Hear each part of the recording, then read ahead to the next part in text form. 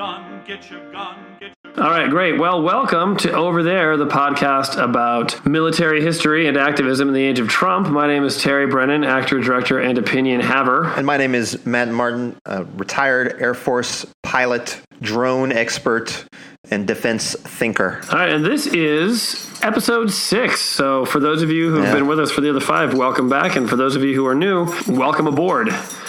We're going to talk a little bit today about, we've got a lot of things. We're trying really hard to sort of focus on military history, activism, and we're trying to focus on it in a way recently that isn't entirely driven by the news cycle. In the age of Trump, it's so easy. Very easy just to get caught up in the news cycle, right? But there's actually a lot of things, I think, at work and at play with the way government is going right now that are not flashy, and it's easy to get caught up in like a lot of things that might be flashy and might actually be relevant, but maybe don't always get to the heart of everything. For example, today we're going to talk a little bit about how we fund the military. Yeah, Matt? Riveting subject. Yeah, We'll try to tackle it.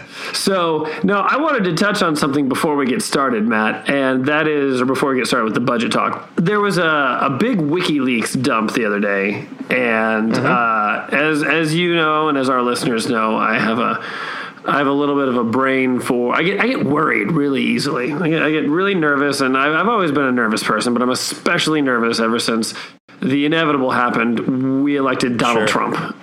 And since then... Was it really inevitable? Just fair enough. It seemed inevitable. I kept reassuring myself. I'm like, no. Looking back. But one of the things that last week we talked a little bit about the deep state. We talked a little bit about what the deep state is, and boy, oh boy, has my Facebook feed been lighting up since then about the deep state. And people, oh yes, there's a lot of statuses saying, well, ever since we found out the deep state was real. But the deep state they're discussing, Matt, is not the deep state we discussed. It's they didn't listen to the podcast. Yeah, I tell you what, that when you're in a Facebook argument, nothing goes better than please listen to this podcast I made, and all your ideas are the worst. Well, so one of the things that has come up is the WikiLeaks dump said that one of the big things is that apparently the CIA has the ability to spy on us through webcams on our computers and on our telephones, and that basically anything that's connected to the cloud can be hacked by the CIA. Now, there's a lot of speculation to like how accurate this is. I read a whole thing about how, they can do that, but so can big companies. Like they were like, this is not, they were saying this isn't like groundbreaking technology. But my thing, Matt, is this something I need to be paranoid about? Is this something that I need to worry about? Well, I suppose that's a fair question. I should start out by saying I don't have any special knowledge here. I never did any operations in support of the CIA or had any formal connection to them. So all I know is what I read in the papers, same as you. And they never invited you into the deep state office when you were in the... not at the agency. Okay, yeah, they weren't like, welcome to the deep state green room. Right. Commander State, we'll see you in a little bit. Sure. Of course, one of the central characteristics of the deep state is that there is no one thing to it, right? The whole thing that makes it the deep state is it's this vast and sprawling national defense bureaucracy that involves millions of people and huge government agencies and vast budgets, and that's the thing that makes it the deep state. So, the idea that there's a very small, nefarious group of individuals sitting around somewhere figuring out exactly how to, take advantage of the American people is a little absurd. And then, I can tell you that, when we were trying to prosecute targets in Iraq, right, even when we had 150,000 Americans there, and we were trying to go after Al-Qaeda and the al-Zakari network, that was really, really, really hard. And they were a small group of people and using not very sophisticated tools. And we had to build these vast intelligence cells with analysts sitting around looking at video round the clock, and it still took us years and years to just locate that guy, right? So America's a much bigger country with a lot more people in it, and so I think the idea that the CIA is out there scrolling around trying to spy on your particular, if you're not involved, if you're a private citizen, you're not involved in any specific terrorist activities, I just don't think anybody's paying any attention to you. So I think that's paranoid. Great. So you're telling me that my Pornhub subscription is totally safe? Totally safe probably from the government. Fair enough. From the government. Yeah. So I wanted to talk about the budgeting process. You were saying that some of the things that Congress does with the defense budget is actually significantly more detrimental to national security than anything any of our enemies overseas do to us. I want to hear more about this because I do know from a lot of experience working in institutions that a lot of times the inaction or the very frustrating actions of some people who ran the place were far worse than any of the bankruptcy scenarios that would float around. Like, oh, are we going to be fired? Right. And I'm like, well, you know what? That's the least of our concerns because FYI, you get the idea. So I want to hear a little bit more about this process because I don't know a thing about it. So sure. The reason why nobody's really tracking this stuff is because it's super dry and super boring, and the defense budget is this very complicated process. And, as much as the Republican members of Congress love to go on and on about how they care about the strength of the military and the health of the military and the military's ability to do the missions that it's assigned, they've done a terrible job of actually allocating the defense budget and making sure that it's filled, that it serves the national interest and doesn't serve their own particular interests. So I'll try to wade through it here a little bit in a way that doesn't get too far down in the weeds, because you could spend your whole life studying the defense authorization process and still not understand it. But when I was to kick this off, there was a headline that caught my eye last week, and it was the Chief of Staff of the Air Force. He was doing an interview with a think tank, and he made the statement that the defense budget, the defense budget process is a greater threat to the United States military than any enemy. And that if Congress is not able to end what we call the sequestration, which is this mandatory constriction of the defense budget, that would have a much greater impact on our ability to fight and win wars than Russia or anybody else.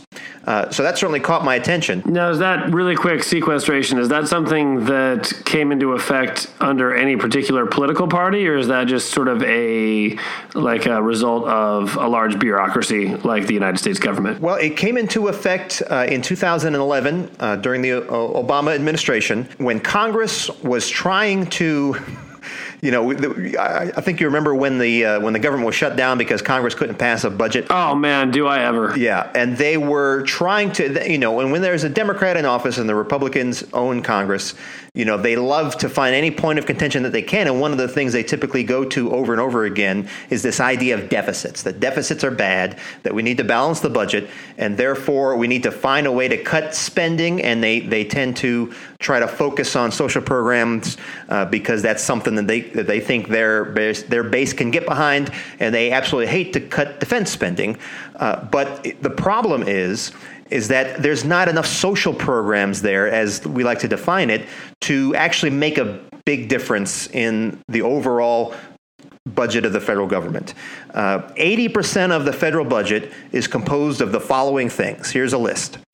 The defense budget, Social Security, Medicare, Medicaid, and interest on the debt. That is 80% of the federal budget.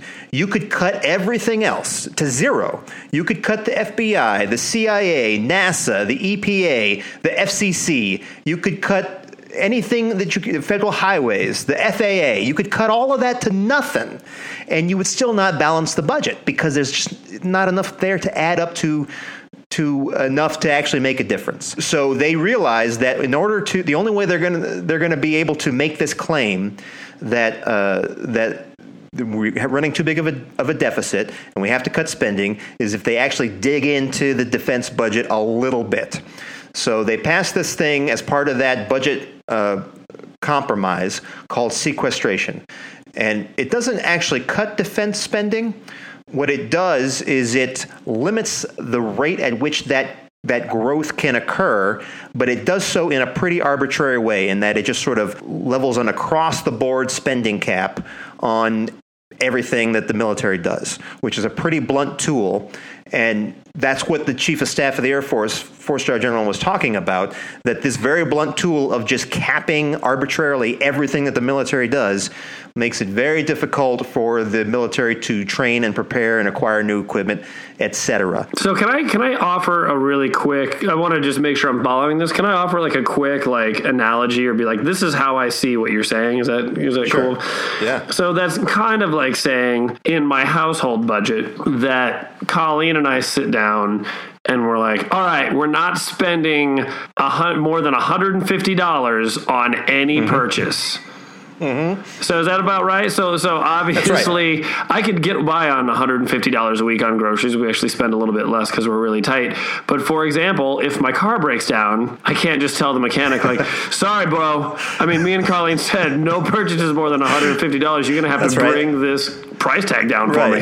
If your landlord raises your rent, if they raise prices at the grocery store, you just kindly inform them, sorry, I'm not allowed to increase my spending by that much on anything, including rent. Like we had a house meeting, so like this is official. So that's okay, right. so that's what I thought when you said it. So basically, it doesn't take into account proportionality. It doesn't take into account like, well, for the Air Force, for example, we might need X amount just because we tend to buy, let's say, really expensive planes. So we could do a proportional cut, but we absolutely can't do like you're not allowed to spend more than say $300,000 on any piece of equipment. Right, and it doesn't take into account the world. Right? Things happen, and you have to change the way you operate, right? Like we are dropping just a ton of bombs on ISIS right now, to the point where we're running out of precision-guided munitions, or at least we're having to constantly order and deliver new precision-guided weapons to those air bases that those airplanes are flying out of. And so you have to increase the amount of weapons that you're purchasing, right? Well, something like sequestration doesn't give you a lot of flexibility to do that. Okay, so that makes a lot of sense. So I can kind of see now what you're saying. And now tell me, so since 2011, have we had any like movement forward on this? Like, I mean, I know that this stuff like fluctuates. Oh, so no, it's gotten worse. Oh boy, that's not what I thought you were going to say. I expected bad news, but that was not what I thought the bad news was. So Congress has completely, in my personal opinion, Congress has completely abrogated their role here in prudent defense planning. So here's a data point for you. Congress has not passed the Defense Authorization Bill, which is the budget for the U.S. military, on time since 2010. Right. So and that's true even now. Oh, right? man, I can't think of anything notable that happened in 2010. I'm thinking, and it definitely wasn't like the influx of Tea Party Republicans to Congress. Right. Yeah, I think there's a correlation there. And it has, you would expect that, I mean, at least a lot of us were kind of hoping that, there's going to be, of course, we're going to have lots of issues with the Republican Congress and Donald Trump in the White House, but maybe the one thing they can do is actually do their job and pass some bills and pass a defense budget. But here we are, so the defense budget works on the federal fiscal year. So the fiscal year starts on October 1st and ends on September 31st. So that means here at the end of March, we're at the end of the second quarter of fiscal year 17. We're halfway through the fiscal year, and Congress has not yet passed the defense budget. They announced last week that they were starting the debate for the fiscal year 17 defense budget. Where they're like, we're going to debate what we should do retroactively. You're exactly right. Because what they do is, no when wonder nobody likes these guys. Nobody likes Congress, and this is why. Right. And for some reason, they still can't, here we are 2 months into the Republicans controlling everything, and they can't, you'd think this would be easy stuff, right? They could just start passing some bills. Yeah, you'd think they just jam it through. Yeah, but they can't agree amongst themselves about all the things that should be contained in these defense authorizations, because one of the things that has happened over the last 70 years since the end of World War II is that we have increasingly relied on the defense budget to satisfy niche requirements, right? To keep jobs in a state or to keep certain industries going. So we have this situation where every congressional district has some sort of defense program spending in it, either a military base or a big defense company or some kind of defense activity, so that everybody benefits from the defense authorization, and that when the military tries to cut costs by getting rid of things that it doesn't need anymore, like bases that it doesn't need because it shut down weapon systems or it's because it's consolidated or whatever, it can't close bases, it can't shut down programs. Congress is constantly authorizing spending that the military has not asked for, so that they can keep that money in their district, right? It's sort of the definition of the pork barrel politics. Yeah, and so one of the things that happens then, if Congress is not able to plan ahead and to vote for and pass a defense authorization on time, is they pass what's called a continuing resolution. And what the continuing resolution says is that, well, we know you have all these things that you've planned to do, and I'll talk about the planning process here in a second. We know you have all these things that you've planned to do, and you need to be able to count on a certain amount of budget being there so that you can do the things that you've planned to do. But we're not going to give you the authority to do anything new because we're still talking about the budget. But what we will authorize you to do is to just spend the same amount of money that you spent this time last year. Whatever you spent last year, you can spend again this year. And then at some point during the fiscal year, we'll approve your budget, and then you'll get all the money that you expect to have, and then you can do the things that you planned. So you have this phenomenon that's now repeating itself every year, where through the first, second, sometimes third quarter of the fiscal year, all the different military agencies and units and organizations are sort of clamping down on what they can do and what they can spend. And if there's conferences or training or whatever that you need to go to, you got to really be careful about that because you can't exceed your spending authority. But then sometime in the summer, Congress finally passes the budget, and now, because you don't want your budget to get cut next year, you have to spend whatever money you have, all the money that you plan to spend during the year, and you might have a month or 2 months to spend it all. And so you have this phenomenon whereby military units go out and just buy dumb shit that they probably don't need, like big screen TVs or new computers or whatever. You have air wings that just launch all their airplanes and go burn off all their flying hour budget in the last couple months and just do a ton of flying, even though they don't need to do that amount of flying in a single month to do the training that they need to do. You have this sort of mad dash to spend all your money at the end of the year so that you have that same amount of money available the next year. And then you immediately, starting in October, tighten up your belt again and wait for the next round. It's madness. That sounds terrible. My father was in the Army Reserves for 20 years, I think.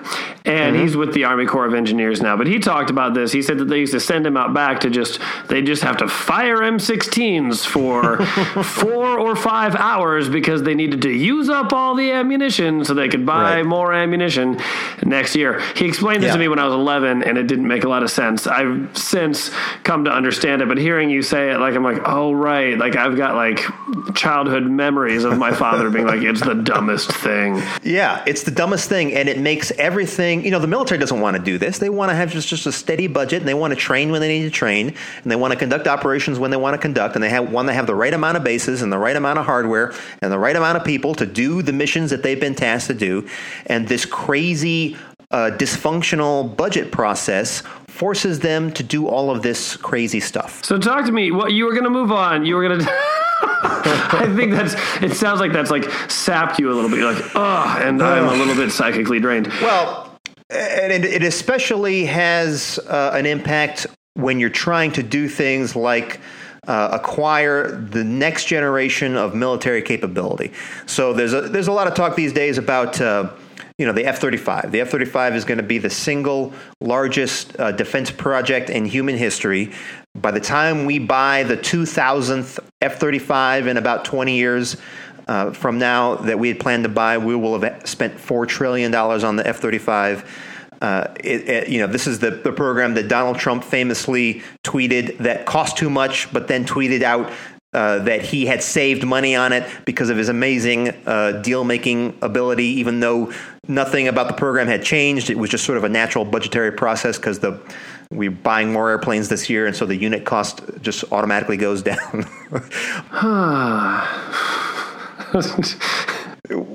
When you want to do something like launch so the F-35 is a very important piece of capability going into the 21st century because it's what we call fifth generation fighter technology. So fifth generation fighters are not just stealth, but you have to have stealth to be fifth gen. They are integrated into sort of a combat cloud. So they have these amazing sensors on board. They're bringing all this information in from other airplanes, and they're so capable that, it used to be if you were going to shoot down another airplane in a fighter, you would have to find that fighter either through your radar or visually, and then get close enough to it to shoot it with your machine gun on board your airplane or shoot it with one of your missiles. And you have to be pretty close to do that. And so the thing that made your fighter super capable was its speed, its maneuverability, its acceleration, etc. And we have today the sort of still the mainstay of our air superiority is the F-15, which has a perfect combat record and can pull 12 Gs and can go Mach 2 and is just incredible fighter, right? Well, in the fifth generation world, that stuff doesn't matter as much because you're so integrated into this combat cloud that you can see the enemy airplane, you can shoot the enemy airplane, you can kill the enemy airplane before the enemy even knows that you're there, right? Because it can't see you on radar, and you have these long range weapons that can acquire and engage. And so the essence of fifth gen technology is this ability to shoot beyond line of sight and to take out the enemy even before they even know what's going on, right? So let me ask you a quick question, because I think I understand what you're talking about. Are you saying that basically with this F-35, that it sounds like it is lots of information from multiple sources that are drawn into this single plane, meaning like there's... it's not just the single plane that's gathering this information. Is that correct? That's right. So it's like satellites and radar stations and like things like that, like multiple different places that are gathering info, and then sends it to this single plane. Yep. And now is it the plane that can do the shooting down? Is it one of these? And because the plane is also stealth, it can use that information, sort of press into enemy territory, not be seen on the enemy radar, and then engage enemy targets, in a completely stealth manner. And it takes in, we use what we call a tactical data link. So a data stream that's either being transmitted from someplace on the ground or from another airplane. A lot of people will recognize the AWACS, which is that Boeing 707 with that giant radar dish on top of it. So that might be 100 miles away and be streaming this data to the F-35 pilot so that he or she can see where all the enemy fighters are and then press ahead and engage them, completely undetected. So this is like the internet of flying. It's a giant internet in the sky, absolutely. Okay. But these airplanes are very expensive. When they first started rolling off the production line, they were $150 million a piece. Ultimately, when we start buying them in large numbers, the price will be less than $100 million. But that's still super expensive, and it takes a long time. And because the technology that they use is so sophisticated that the manufacturer, which is Lockheed, has to build this very sophisticated production assembly, which they have here in Fort Worth. And they have to have highly skilled workforce, and they have to have all the materials, and they have hundreds of subcontractors. And it takes them a long time to plan for this, right? And so they have to hire the right workers and get the right materials and have this very sophisticated assembly plant ready to produce these airplanes. So when Congress doesn't approve a budget until halfway through the fiscal year, that makes it very difficult for somebody like Lockheed to plan for all that stuff. And they end up having to do it at the last minute when they finally do get the budgeting. And that just makes everything more expensive. I imagine. It sounds like, and a lot of mandatory overtime. I assume, which I can tell you as someone who has worked in a place with mandatory overtime is the worst. It's the worst when you're like, yo, dude, I put in 40. And they're like, yeah, I know, but we need you for 60. And you can't be like, no.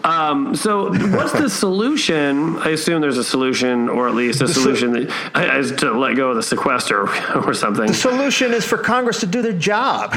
Man, that's a theme lately.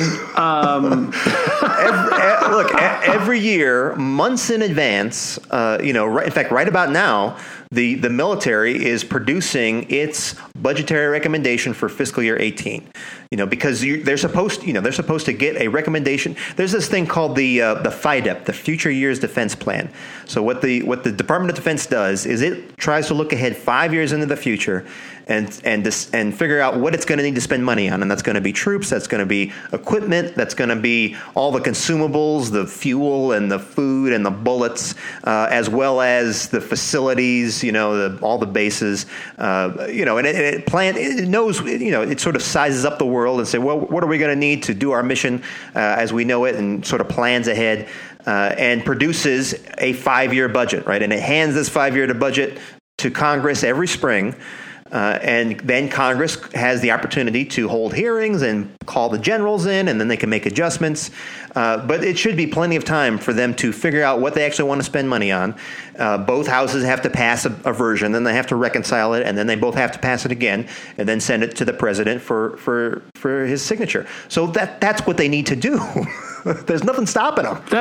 Yes. Okay. That's a good place to leave this. Man, it's really frustrating though, because I really thought you were going to be like, well, I thought it was going to be more complicated than just pass the budget on time. That's really a shame. That is really a shame. That's almost like being like, if Colleen came to me and be like, so could you tell me why we haven't gotten the car back from the garage? I'm like, oh, well, I mean, I was supposed to look at how much it would cost and then decide how much I was going to spend on it, but instead I did anything else.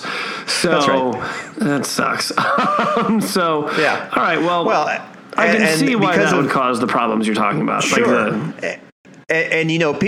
People. So people like to when I was talking to Jan McDowell about this. She wasn't really aware of this process, and to her, like a lot of people. So this year we're going to spend $600 billion on the military. That seems like a tremendous amount of money, and it is. And so when you hear in the news that the chief of staff says, "Hey, this sequester is killing us," it sounds like he's asking for more money, right? And it may be hard to have a sympathetic ear to this idea that $600 billion is not enough to do whatever it is the military needs to do. But that's not what he's asking for. He's not necessarily asking for more money, although I'm sure he would love to have more F-35s, right? I mean, wouldn't we all? Well, wouldn't we all? But what he's really asking for is some stability in the defense planning process.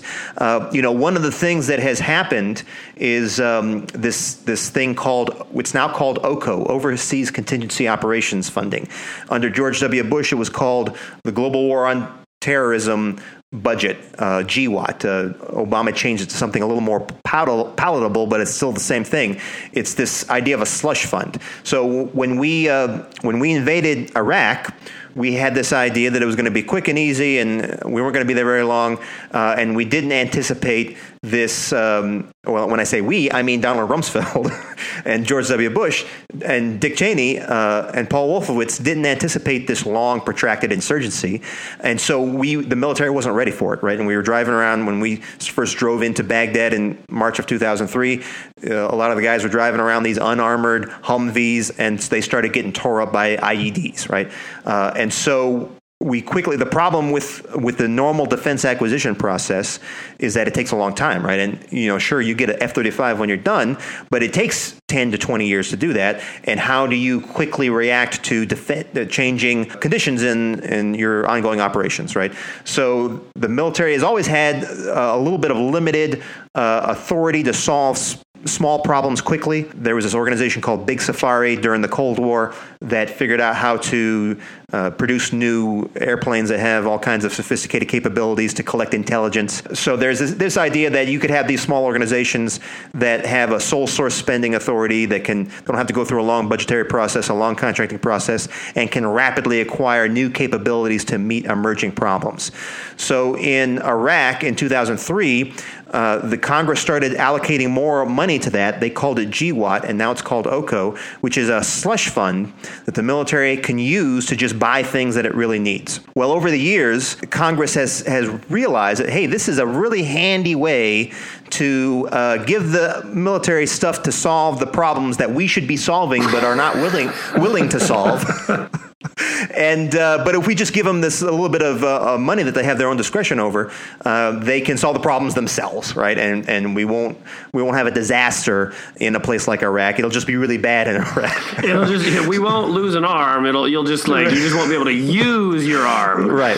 But you'll get it patched up and it'll look nice. Yeah. So the GWAT slush fund, this OCO slush fund, started out as just a couple $2 billion.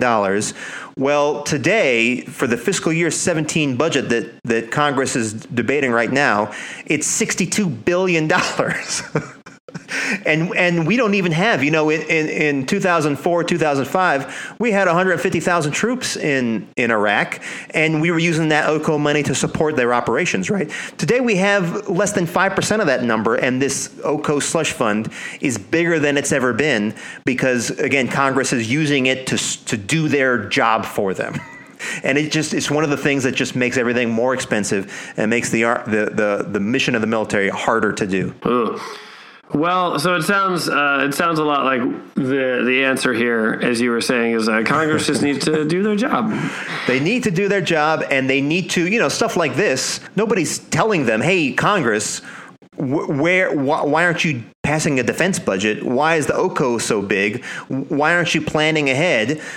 People aren't beating down their doors asking them those questions, and so they can just kind of get away with not doing it, Yeah, and I think that one of the important things that we remember then is, as people who are concerned about this, as activists and things like that sometimes it's really important to remember the things that sound a little dry or seem a little dull, because that is usually what garners large results that we don't see as readily. Right. There's not going to be CNN news headlines like Congress again doesn't pass budget on time. That's not a juicy story. It's true. I think that one of the things that's important is that we keep that in mind. We keep learning about things like this. And then, we actually do talk to our Congress people about stuff like this, because again, you also we want to be building a government that works well, not constantly patching holes in a government that is absolutely, falling apart. I mean, you're going to have a little bit of that patching. We have Trump as president.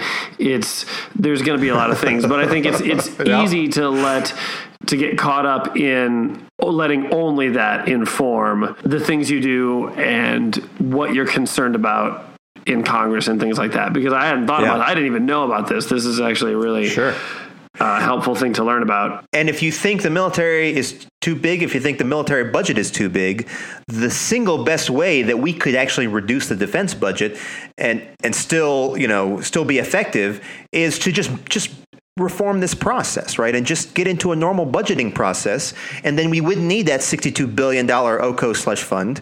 I think this is a data point that I mentioned on an earlier show, but the United States military, even though it is the smallest it's been since 1945, has more generals than it has ever had. Really? Yes. I didn't know. We are the most generaled military in American history. And the reason we have all those generals is not because you need them to exercise command and control over the U.S. military. Like I said, it's the smallest it's been since World War II. The reason you have all those generals is because you need the horsepower, you need the heavy hitters to go to these budget meetings and fight with the other generals over the table scraps of the budget. Oh, that sounds awful. Yeah. And so if you send a colonel to a budget meeting and the Army sends a one-star general, you're going to lose, right? And so the next budget meeting, you send a one-star, and so the Army sends a two-star. And it just goes on and on like that. All right, so that sounds that was like the worst of all worlds. It was like you were like, let's talk about something dry like a budget meeting, and let's talk about constantly getting one-upped in this administrative and like boring sounding process. You're like, oh man, I got out boring today. I'm laughing because it's absurd, but it's also to cover up the tears. Yeah, right. Yeah, well, there's a lot of that. There's a lot of that going around right now. Well, let's slide a little bit into the activism portion of this. If you're calling, you might be. So in your case, Matt, who is the woman you were talking to again in Texas? Jan McDowell? Jan McDowell, she is my champion. She's running for Congress in District 24 against Kenny Marchant. Kenny Marchant, a notorious do-nothing and empty shirt. She managed to win 42% of the vote, I think, in 2016. And of course, the demographics in Texas are changing, and so we're really hoping that she could change things up in 2018. All right, sorry. I had a minute. I went away and I came back. I wasn't ignoring you as much as it was. I was like, yeah, right. I'm like, how does that even work? Like planning for 2 years and then making a run and then losing and then like planning again, doing it again. Yeah. And then my brain like flew away to.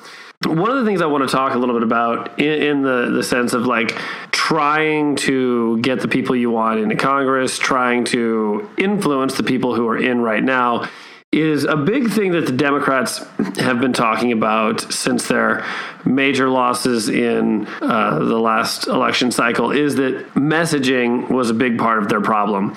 Mm-hmm. And they're kind of getting beat up in the media. People are like, oh, the problem isn't the messaging, the problem is you. And some of that is true, but to be honest, like I think a lot of people overlook, this is important, I think a lot of people overlook the actual importance of messaging. And so I want to talk a little bit about that today. Like when you're we talked a little bit about on some previous episodes about like talking to Trump voters, talking to your relatives or people who may just have a different point of view than you do, but you really think that you've got the better idea. The idea that the truth just wins because it's the truth doesn't take into account the world or how politics works. Yeah. I mean, they recently just did, I don't know if you saw this, I was reading an NYU thing today. They did some sort of study at NYU where they switched the genders of Donald Trump and Hillary Clinton and they ran their same messages. They ran, I think, all three debates, and they hired actors. And then they invited people in, and like the people obviously knew what was going on. It wasn't like they were trying to fool them. Like this is candidate A and candidate B, and they literally were like, we just want you to listen to the messaging, and we want you to tell us what you think. And what they thought they were going to get was having a woman say all of Donald Trump's lines and do all the things Donald Trump did, because they took it down to like the gesture.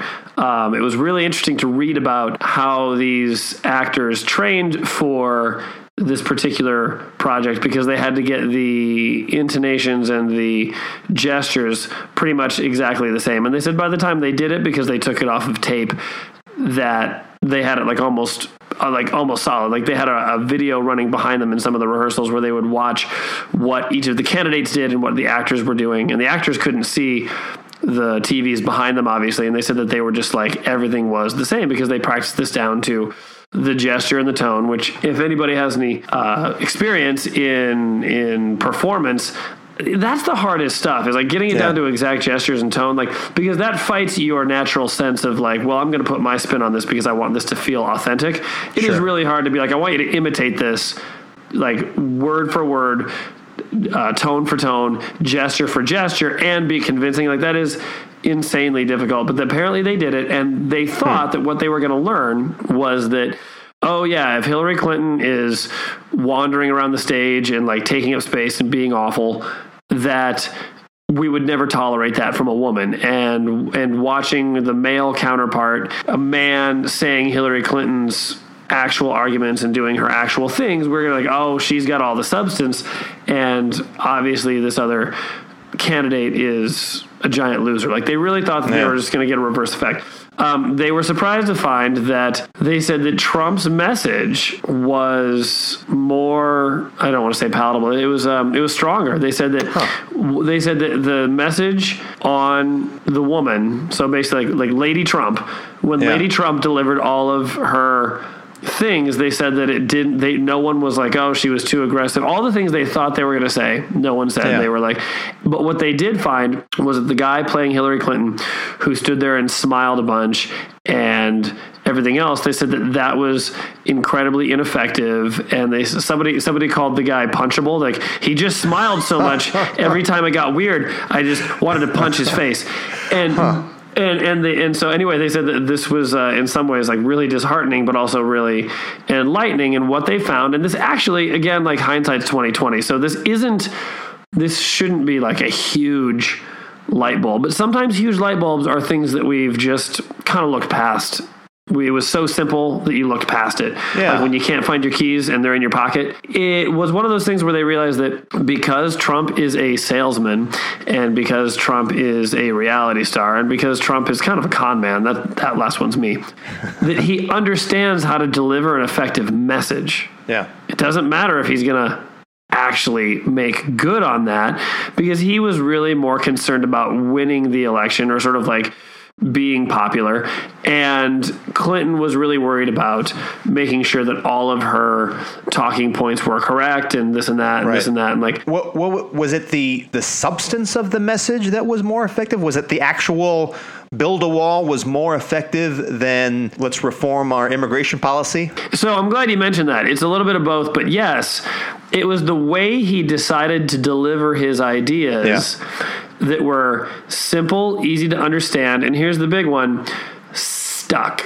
Yeah. Like they stayed in your brain. And what you said, let's reform our immigration policy. Already the phrasing of that is a little bit boring and sort of like and hard to understand. It's not like build a wall. I can imagine someone building a wall. Yeah. Reforming immigration policy, like I don't know what that looks like. What does in that my even brain, mean? Right. Yeah, in my brain, a bunch of papers came to mind. Like I was just like, oh, it's like a pile of awful papers, like in that meeting where I didn't get my budget because they sent a 1-star general. Right. So the thing is that the language he used was concrete and actionable and easy to remember. So at the end of the day, it's not so much his substance, right? Like most people don't, even people who voted for Donald Trump talk about how they don't actually like Donald Trump. Yeah. But what resonated was he was like, I'm going to do the following things. And then he stated them pretty unequivocally. And so I want to talk a little bit. I read a book years ago about messaging. It was called Influence. It's by a gentleman named Robert Cialdini. It's called Influence and the Art of Persuasion. Influence, the Art of Persuasion. And it's a pretty good book.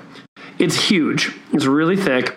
And now it's like required reading in all marketing, most marketing programs across the country, which is a little bit of a tragedy because he wrote it because he was always getting suckered into buying things he didn't want. So he wrote it so like people like you and me could read it and not get suckered into buying things. And the opposite effect. It has become a manual for people who are trying to sucker you into buying things. That's tragic. So, right. So, but that being said, you can still read it and get yourself sort of like prepped. Now, it helps you defend against someone like Donald Trump who might have like some faulty substance, but it sounds really good. But also can help you when you're talking to people and you're trying to make your case. And I'm gonna burn through this because again, like this book is thick, so I'm not gonna get into all of it. But there's 6 principles that are used that were able to get people to buy things, whether that meant actually purchase things or buy into ideas. The first one is reciprocation, and I'll come back to all these in a second. The second one is consistency. The third one is social proof. The fourth one is liking. The fifth one is authority. And the last one, the sixth one, is scarcity. Yes. Yeah, right. And everyone knows that last one. Like, oh, I know the scarcity effect. So when you're presenting an idea, what's really important is that you include one or more of these principles. You have a better chance of making an idea stick.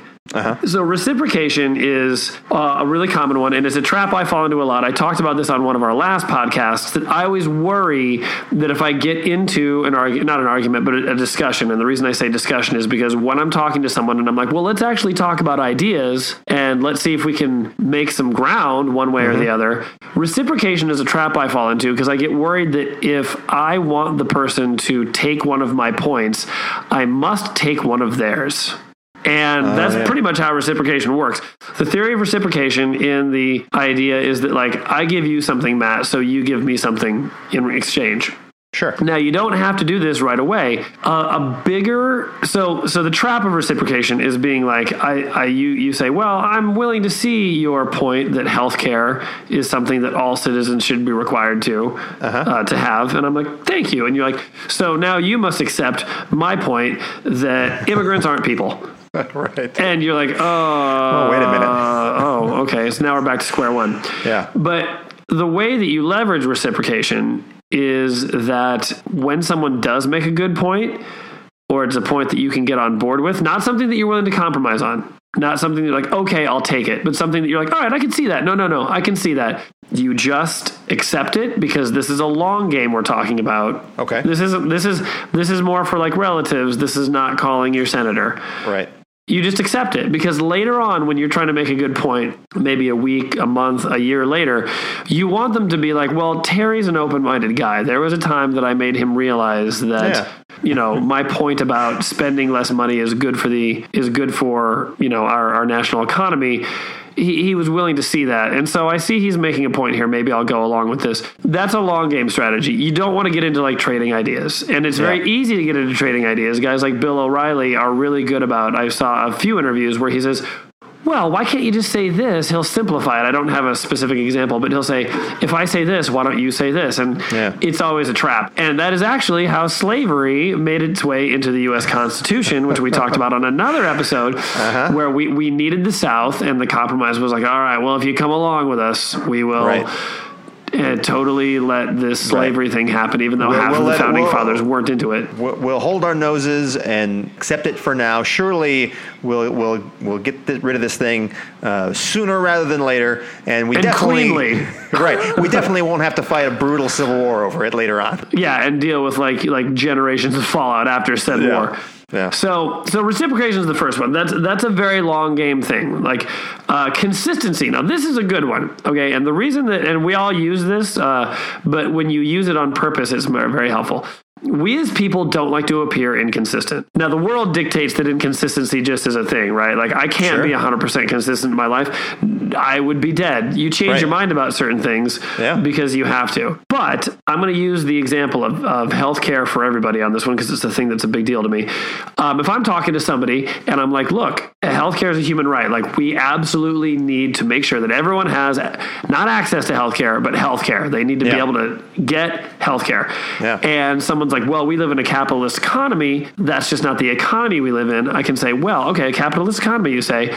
So you're telling me that hospitals are a business. And the person is like, yes, hospitals are a business. I'm like, well, they're required to take people at their ERs. Yes. And if I'm uninsured, I can skip out on the bill. And like, granted, you can chase me down in collections, but generally one of the reasons healthcare costs are high are that uninsured skip out on the bills and we still end up paying for it later. Yeah. So why don't we just do that in a more organized fashion where we can, but the other one is I can say no other business. Like, I can't just walk into Burger King and be like, yo, I'm here for an emergency hamburger. You have to give me one. You have to give me one. You can charge whatever you want, but I'm getting that hamburger. But I'm getting a hamburger, and we'll talk about billing later. No other business works like that. So you can say, well, that's not really consistent. That's not really capitalism. So we already don't have a capitalist. We already don't have a capitalist sort of take on healthcare. It's not pure capitalism.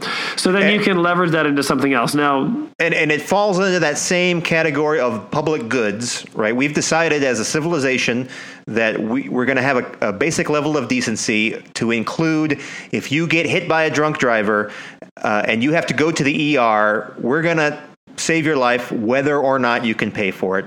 Just like if someone invades your country, we're going to protect you, with our military, whether or not you are paying any taxes, right? And we're going to make sure you can breathe the air and drink the water, regardless of your ability to pay for clean air and clean water, right? Those are basic public education. Those are basic public goods. We can argue about the effectiveness of the government's approach to providing those things, but we have all agreed that those are things that we should all have as a sort of common level of decency in a civilized society. Exactly. And so you want to lean on that, on like the consistency factor, like, well, if we've always done this, therefore that now, and you can then get into it, but you want to, because here's the thing, if you get a person to agree, like, well, of course I agree that like you shouldn't be able to turn someone away at an ER, then you say, well, then if we're going to carry that through, but people want to look consistent. Now, the book goes into it in a much more detailed and a much better approach than what I explained right there. But the idea is that like you want to look for ways to get the person you're talking to see that what you're saying is actually consistent with things they've said to you. Now, the next one is social proof, which is one thing that tends to influence us is like everyone's doing it right now. You'll always get people who are like, I'm an individual, I go against the grain. But we all have groups that we follow, right? Because we're social animals. And that's how you survive, right? Like if I see that no one is going into the cave because Jim didn't come out, I'm also not going into the cave. Right. So, I mean, this is very, like lizard brain type stuff. But the thing about social proof, again, is you would say like, well, and this kind of goes with consistency, but you're like, well, would everyone, like if someone was dying on the street, they got hit by a car and they're bleeding out, would everyone just carry on? And, the answer is no. Many people would probably rush over and try to help them. Sure. And so then you want to like find a way to make that concrete and be like, so we're just going to let people die of like malignant diseases. Right. But the thing is currently we are. So the social proof is going in the opposite direction. Like currently we're pretty happy to be out of sight, out of mind, unfortunately, as a country. Yeah. And we've managed to convince ourselves that, well, if you have some sort of chronic illness, you somehow deserve it, right? You haven't taken care of yourself, or you haven't applied yourself to the point where you could get a job to afford decent health care or some such nonsense. Exactly. So, I mean, one of the things there with social proof is you look for places where the person you're talking to would sign on to one of these groups, right? So it's tough because the issue that we're dealing with, right, is Democrats and Republicans right now. And I'm going to get to authority in a minute, and like no one can agree on who an authority is on something because if they're a Democrat or they're a Republican, you're like, well, I don't buy into that school of thought, so your authority is not an authority. Social proof kind of falls into a similar thing, but what you want to look for is the idea, making examples. And I know it sounds a little bit, so making examples and saying like, well, would everyone just let someone die on the street? Would you do that? And then trying to make a logical jump. It sounds a little bit, I don't want to, what's the word I'm looking for? Not simple, but it sounds a little bit like sophomoric, or it's not the most highly intellectual argument one can make. Yeah. But the issue that we're coming across again is that concrete images and like clear narratives are winning the day. Yeah. And the problem is that Hillary Clinton is significantly smarter than Donald Trump, significantly more qualified, like all the things are in her favor, but the messaging and the way of getting it across just isn't something that people can like see, understand, and then sort of like internalize. Right. So you want to look at these things, again, I'm giving you like 6 principles, and then I'm going to throw a 7th one in there to totally mess with us. But these things, you only need 1 or 2. You don't have to be like a 3D level chess player to be like, I see the whole thing. I can see the matrix. You just have to understand that like these are the ways to tie things in that make it more understandable and believable to people. Sure. You hit 1 or 2 of those and you're probably going to resonate pretty well. Yeah, and that's exactly it. And so the next one is liking. Liking is just what it sounds like. If people like you, they are more likely to believe or want to believe what you're saying. If you're an asshole, it's easier to turn people off. That's a tough one because sometimes you have to draw hard lines. But at the same time, we talked about this before when you discussed gentlemen at the VFW? Gentlemen Not the VFW. What's the organization that you're a part of that have a lot of old... The Civil Air Patrol. Yeah, sorry. In my brain, it was a VFW. But as you were saying, like, you have something in common. Yeah. So you guys already like each other. So you can say, hey, well, let's talk. And you said you had to draw, like, kind of a hard line, but you're not, like, just going to freak out and yell at them and, slap them with a glove and throw down the gauntlet. You would say, let's talk about this a little bit. Right. And you're leveraging the fact that you already like each other. You already agree on something. So what you're saying must have some merit. That's right. And that's what liking is. And, sometimes you've got to remind somebody that they do like you, or you have to say, hey, listen, you and I, we've been friends a long time. Remember that time when you helped me and I helped you? Well, then you need to listen to what I'm saying here, because I care about this. And, I'm not just trying to argue with you. I think it's important. Exactly. So, and that's the thing. Sometimes you do have to remind people, especially in these arguments, like, hey, we like each other, remember? Because and usually for me, that happens online. I've actually, a side note, I've walked away from most online discussions. And the reason is because I think that the lack of physical presence makes it hard for empathy. I think it makes it hard to see the other person as a person with points of view, and it makes it hard to read. It's just easy to throw facts out there. Right. And I put facts in quotes because all things are presented as facts, right? I'm like, well, healthcare is a human right. That's a fact. And someone else is like, healthcare is a privilege. That's a fact. And you're like, And granted, both of those are philosophies, but you get the idea. Like, Pizzagate has shown us that facts don't always win the day. Right. So the next one is authority. And this is a tough one too, because when discussing with people, it's really important to find authority that both people could agree upon. And the reason for that is if I'm like, well, Barack Obama is an authority on how to govern. Someone who voted for Trump obviously feels differently. Right. So we have to find somebody who we can both agree on, or at least for today agree on. Yeah. And what I tend to do with this is I tend to say when I'm making points is I try to find authorities inside of the other person's circle. So, for example, a lot of people, a lot of liberals, myself included, are not fans of George W. Bush. But I might say, well, when we're talking about anti-Semitism and the fact that Donald Trump needs to speak out about it, even George W. Bush says that he needs to do more about speaking up about these things. And there's somewhere where I say, look, here's someone that you clearly think is important, and they said this. If someone said to me, well, Barack Obama said this, that, and this, I would probably have to cede that point to them as long as they weren't misrepresenting what he said. Right. And there's a lot of that, so you got to filter through that. But you need to find authority. If you can find an authority that the other person sees as an expert or an authority on a subject, you want to use that as much as you can, because it will at least get them thinking. They'll at least be like, well, maybe. And then the last one is scarcity, and this is the one that's used the most often. Trump uses this all the time. I mean, most politicians do. Another one here would be fear. It's the idea that either you have in marketing, it's like, I only have 7 of these, so if you want them, buy them now. Right.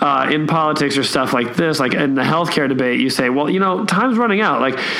For someone who has cancer, having a long, protracted debate about whether or not they should even be able to get healthcare, you could kill them. That's important to bring up because it's true.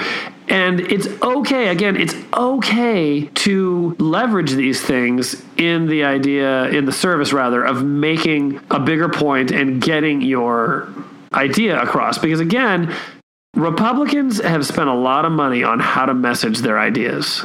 A lot of years and a lot of money have been think tanks and guys with lots of initials behind their name to sort of provide an intellectual foundation for their crazy ideas. And that's exactly right. So that kind of brings me. This actually, I can wrap up here. And I'll get into something called the backfire effect next week because I don't think we have time. But you're exactly right. The thing is that if you look at videos from, I saw it on YouTube somewhere, the 1980s or something.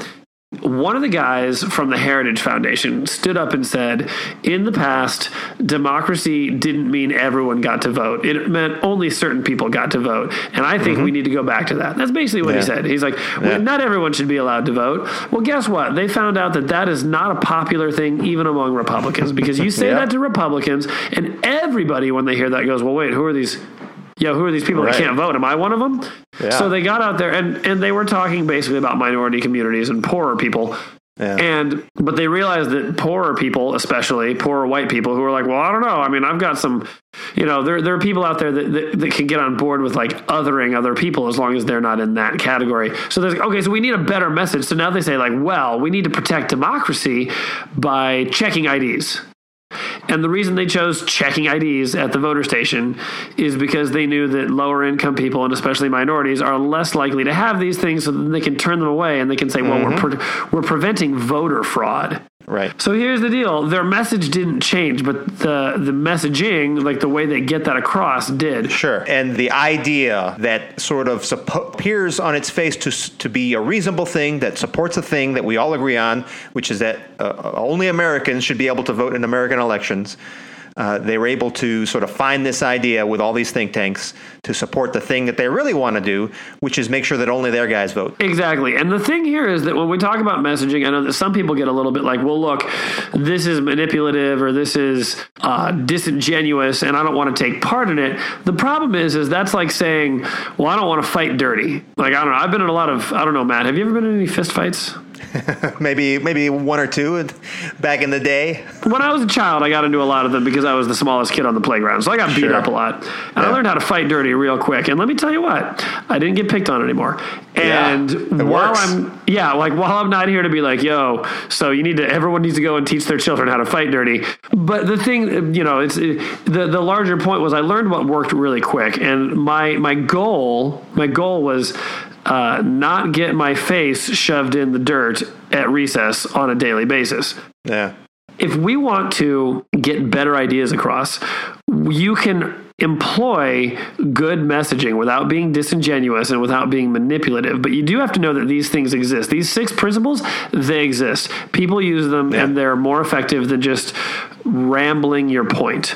And if you're going to get good at making good ideas stick, you have to be at least as good as the people out there who are pushing bad ideas with really good packaging. I highly recommend Influence, The Art of Persuasion. It's a really good book. It's actually, I found it a very interesting read. I'm not a big sit down and read for a long period of time guy, and the way it's written is very accessible. I wouldn't call it a page turner, but it's not thick and dense and hard to understand. He couches everything in stories. He did a lot of he worked as a waiter. He worked in some department stores, and he would share anecdotes that sort of explain sort of the principles in a real world fashion, which again comes back to what we were even talking about, better messaging. He's like, if I posted all these raw facts and data in this book, no one's going to buy my book. Yeah. And again, Trump is able to say we need a wall. There's people trying to come in and we need to keep them out. And people are like, I can understand that. And it's not a good message, but he gets it across clearly and people remember it. And the last thing that I'll leave you with here, and we'll get into this a little bit next week because I want to talk about this backfire effect, but one of the problems about guys like Trump is that when they put out misinformation, when you go to say, oh, Matt, that's actually not true. That Pizzagate thing you're talking about, that's totally untrue. Yeah. By doing that, I'm actually making the story of Pizzagate stronger. Right. You're reinforcing it in that person's mind. And they believe it even more. Exactly. They believe it even more. And part of that is because later on when they remember the conversation, they're not going to remember much, but they're like, right, I do remember Pizzagate. Wait, what's Pizzagate? Oh, right. And then I've now... So it is important to know how to have good messaging because there's a lot of misinformation out there that Trump's throwing around. And next week we'll kind of get into how you can actually sort of, when you're talking to relatives and people, how you can cut down on that. But one of the things is you have to have a good message of your own. They say that, I think we talked about this last week, you don't try to defend the ground you're on. You try to gain more ground. If you want to be successful, right, the generals and all the admirals say you want to fight for something. We're going to take this piece of land. Right. You don't say, well, we're just going to hunker up on our base and we're going to hope they go away sooner or later. You have to advance out and take. So in this case, if you want to have a good argument, if you want to put these pieces of misinformation to rest, you can't just say, well, that's not true because of X, Y, and Z. You have to have your own idea and say, no, I have this idea. This idea is what's correct, and I can use one of these 6 principles or more than one of these 6 principles to build your case and say, that's why you should believe this, if that makes any sense. Yeah. Yeah, it does. And that's important because if we're going to be calling people and talking to relatives and reaching out, we have to. We can't just like hope that our message sticks. We have to like get good at what we do. Yeah, and the key to that is making an honest, emotional connection with the person you're talking to, and not just trying to engage the pointiest part of their brain. Yeah, exactly. So, all right. Well, anyway, that's all I've got for that. So, Influence, the Art of Persuasion. I highly recommend it. And also, there's another podcast that I've been listening to that's helped me refine some of the ways I talk to people, which is called You Are Not So Smart. And I would say that it's very good for figuring out how to make an argument. You have a point, and this is how to make an argument, or this is what will sink your argument. So, yeah, we'll put links to both of those in the show notes. All right, well, awesome. Well, I want to take a minute and remind everyone, go to the iTunes store, find the Over There podcast. Yes, please. Give us a 5-star rating, right? I went on there the other day and I gave myself a 5-star rating. I was like, ooh. And it said to me that and when I wanted to see what the rating was, it said, great, we don't have enough yet. We don't have enough ratings to sort of create an aggregate and tell you how people feel about that. It's going to take more than 2. Than Terry and Matt. That's exactly right. So go to the iTunes store, give us a 5-star rating if you like the show, because it helps other people find the show and learn more about us. Hey, if you don't like it, give it a lousy rating. At least it's you know something. What? It's at least it comes up. I'll check with my friends on that and find out if that's actually a good strategy or not. And then also there's you can find us on Facebook at the official Over There podcast. The official. So it's Facebook / the official Over There official Over There podcast. You can find us on Twitter at Over There Pod. And we would love to hear what you have to say. So if you have segments that you really like, or you have things you want to hear us talk about, let us know, because we really do want to know what people are interested in, and we will get back to you. So, Matt, that's all I have for today. Okay. So excellent. Well, I tell you what, it's good talking to you again, and I will see you over there. I will see you over there as well, Terry. Over and out. Over and out. The drums rum-tumming everywhere. So prepare, say a prayer. Send the word to beware.